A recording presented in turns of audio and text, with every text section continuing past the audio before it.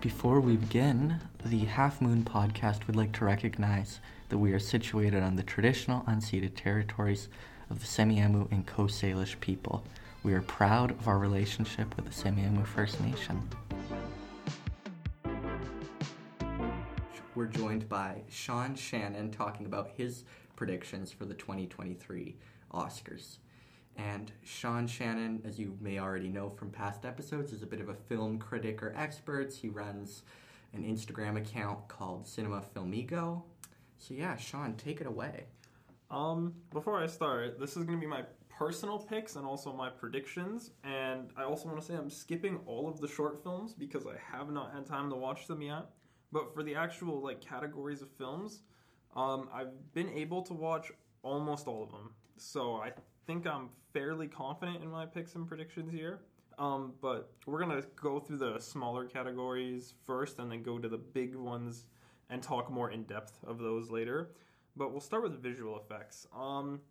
I think this is an obvious one. Pick and prediction is going to be Avatar, and I don't think it comes close. Yeah, when you look at the competitors are like Top Gun or The Batman, both visually stunning movies, but nothing near sort of an Avatar movie. Yeah, it's not even fair. Film editing. This one's a really difficult one. My personal pick would probably be Tar. I just really liked the casualness of the whole movie, the long scenes of dialogue. The whole movie itself is just a very good film, but I think it's going to go to Top Gun on this one. Interesting, yeah. It's just Top Gun has that energy to it, its editing, and I feel like the Academy is going to see that. Sure. Production design. This could be a lot of them. My personal pick and my prediction are Babylon, and I just thought that film was beautiful. I wish I enjoyed the movie more, but at least it was visually stunning. Yeah, it's funny, looking at this sheet here we've got in front of us, that of all the movies has the lowest Rotten Tomatoes score. Yeah, by a landslide, 56%, but production design is its own category. Yeah. Cinematography. This one's a big one, but I think it's going to go to All Quiet on the Western Front. The one that has been winning in a lot of awards was Top Gun Maverick, and that wasn't even nominated for cinematography, so it's really out in the open. Yeah, so I thought I predicted it as well for cinematography, and my reasoning is that I've noticed these war movies have had sort of a success with the cinematography because sort of to capture that energy and those feelings, it takes some powerful cinematography. Yeah, plus I feel like the other nominees just don't come near it in that sense. I feel like there could have been better films that got nominated this year. Don't get me wrong, Tar is incredible, and I'm happy that got nominated. But Bardo and Empire of Light were both just very critical disappointments, and their cinematography must have been really good. Those are both two I haven't seen because I just don't have the time. And Elvis getting nominated was a surprise to me. I did not think that was deserved. But anyway, costume design. Personal prediction or personal pick, I would like it to be Elvis. But I have a weird feeling Black Panther is going to get it. Just because Black Panther, the first one, won costumes, and I feel like it's just going to win it again. See, my thoughts on costume design was possibly Everything Everywhere All at Once. Because on the surface, it's the costumes, of course, maybe don't stick out to you. But then if you've seen the movie, you'd know that you sort of get some fun outfits going on. That is true, but that's what I was thinking. But I remember some of the outfits seem like very cheaply put together. Like Black Panther seems like there's actual production value. Same with Miss Harris Goes to Paris. It's just a lot of very expensive and fancy clothes that could win as well, but yeah, I find that these smaller categories are often tougher to predict because it's these very niche people who vote on them. Like for costume design, it is the costume designers voting on it. So It's sort of tough to predict. Makeup and hairstyling. This is a crazy one. I really want it to be Batman. I love Batman. I think that'd be funny. Yeah. It's incredible, and I love there's so much detail in Batman film I guess in general. Colin Farrell's makeup, yeah. Colin Farrell's makeup, and then just being the first Batman movie to actually put the blackening of his eyes, like the eyeshadow, so when he takes off the mask, because all the other movies, he would take off the mask, and then there would be the eyeshadow, but then when the mask was on, there would not be. For sure. So, but I think it's going to go to Elvis. Elvis just has the hairstyling part nailed. I don't think any of the other films really have hairstyling. I thought it could have been The Whale if it was just solely makeup, because the prosthetic effects for that bat suit were incredible, but the hairstyling portion is why I'm going to give it to Elvis. And also Tom Hanks in Elvis. That could also be the makeup part. Makeup and hairstyling, yeah. Sure. Sound. I mean, it's Top Gun. Yeah, that makes sense to me. It could be All Quiet just because it's a war movie, and war movies usually get sound effects but it's Top Gun. I don't know what else to say there. Original song. My personal pick and my prediction are Natu Natu from RRR. I think it was just a total robbery that film didn't get even considered for foreign film. Never mind nominated, but whatever. I could also go to Lift Me Up from Black Panther, and I wouldn't be mad about that. Mm-hmm. What about you? I liked This Is a Life from Everything Everywhere All at Once. I actually quite enjoyed that song, but I've got to give the other songs a listen. Maybe I'll make a little Oscars playlist to listen to. Yeah, no, that's fair. Original score, pick and prediction, Babylon. It's not even close. The Babylon soundtrack is incredible. Every movie Damien Chazelle makes, La La Land, Whiplash, have some of my favorite soundtracks ever. And I don't remember the name of the composer, but he needs to work more in film because he does some of the best soundtracks. I think he could be like a future Hans Zimmer. International feature film. I think this is locked in as All Quiet on the Western Front. Oh, I did not know that All Quiet on the Western Front has been nominated. Yeah, that's probably locked in. Because it's the only international film to also get Best Picture. I think that's a guarantee at this point. And also, the other nominees were kind of shocking. For instance, EO getting nominated over Decision to Leave made a lot of people in film Twitter upset. Yeah, I guess that's a tough thing. There's so many different countries around the world, so many different films. It might be just tough for them to sort and vote on international feature films. What's even worse is every country has to elect one. Oh, wow. So, if there's 6 good films from India, they have to pick one, which is why RRR wasn't even picked. And I honestly think that could have won if it was picked. Yeah. Documentary feature. This is unfortunate because I need to watch all of them still. I have not seen any of them yet. I know what I've heard. I think it's gonna go to Navalny or Navalny. I don't exactly know how to say that one, but it sounds like an interesting one. It's one I definitely need to watch. I could also see it going to Fire of Love just because of the story that one tells. I know a lot about most of the documentaries, and All the Beauty and the Bloodshed could potentially get it, but I think it's gonna be Navalny. Yeah. Animated feature. So you picked Guillermo del Toro's Pinocchio for... I think that's guaranteed. See, I locked it in for Marcel Deschelles with shoes on. Marcel Deschelles is probably my favorite out of the nominees, but I also want Guillermo del Toro's to win because even though I wasn't a huge fan, I do have to respect the craft, and Guillermo del Toro's Pinocchio took almost over 15 years to make, which is incredible.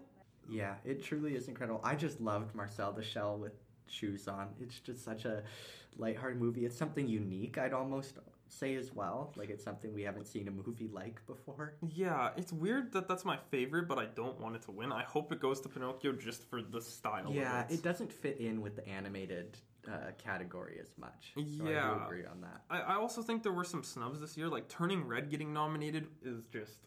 I don't understand why that got it. I think there's a film called Mad God, which was another stop motion that took over 30 years to make, and I really would have liked to see that one get nominated, but I'm happy the Sea Beast got the love it deserves. Mm-hmm. And also Puss in Boots was good. Yeah. Adapted screenplay. My personal pick and prediction would be Women Talking. I just watched this one recently, and I thought it was genius. I loved it. The whole cast got robbed for all of the supporting actor roles. And I feel like it's one that more people should check out because it's definitely an underrated one at the Oscars, even though it got Best Picture nomination. Yeah, I haven't seen Women Talking yet. I definitely want to check it out. But I don't know. I have been hearing some people talking about maybe Top Gun winning a lot of these smaller awards, and I'm not sure. Yeah, it could go to Top Gun. I feel like Glass Onion's not going to get it just because... I don't think Glass Onion will get it. And I enjoyed Glass Onion. I thought it was a fun movie, but I don't think that it is necessarily going to be winning any Oscars. I know a lot of people love it. I wasn't a huge fan of it. I actually didn't really like the movie that much, but even as a sequel, the first one didn't even get any wins, so I don't understand why this one would get it. Yeah. But let's move on to original screenplay. This is difficult. Banshees of Inisherin, Everything Everywhere, The Fabelmans, Tar, and Triangle of Sadness. I really want it to go to Tar. I love that film, but I think it's going to be Everything Everywhere All at Once. I think that's what's going to win. Yeah, so Everything Everywhere All at Once is definitely my pick. And yeah, you'll start to see in the major categories that's sort of how I feel. I just rewatched Everything Everywhere All at Once this weekend, and I love that movie. Yeah, but let's go to actor in a supporting role. This one is deadlocked. Ke Huy Quan for Everything Everywhere All at Once will win, and personally, I think I would like to see Brendan Gleeson win, but Ke Huy Quan has won every single award for supporting actor he's been nominated in. I think he's only lost once. He's won like 30 different awards. It's so cool to see because he's talked about this in a few interviews. He hasn't done really anything major since Goonies as a child, and this has really been his comeback, and he felt that it was a long shot that he would even land this role.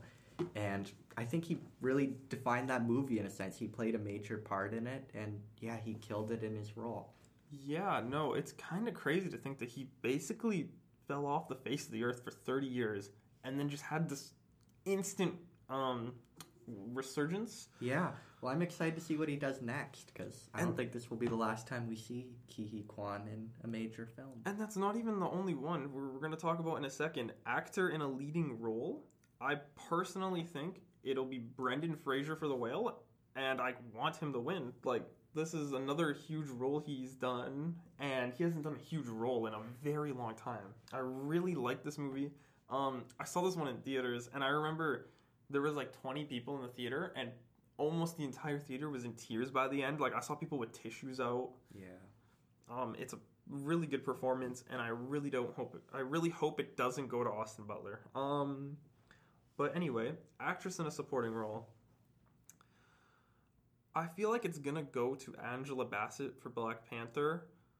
I have a weird feeling it's gonna go to that. That's what a lot of people have been saying. They've really liked her performance in it. But my personal pick would be Hong Chow in The Whale. I think she does an incredible job. I've heard Hong Chow did an amazing job. I'd also say the two, Jamie Lee Curtis and Stephanie Hsu from Everything Everywhere All at Once, were amazing. But I will say, I do fear that maybe they'll split the vote, in a sense, by both being nominated from the same film.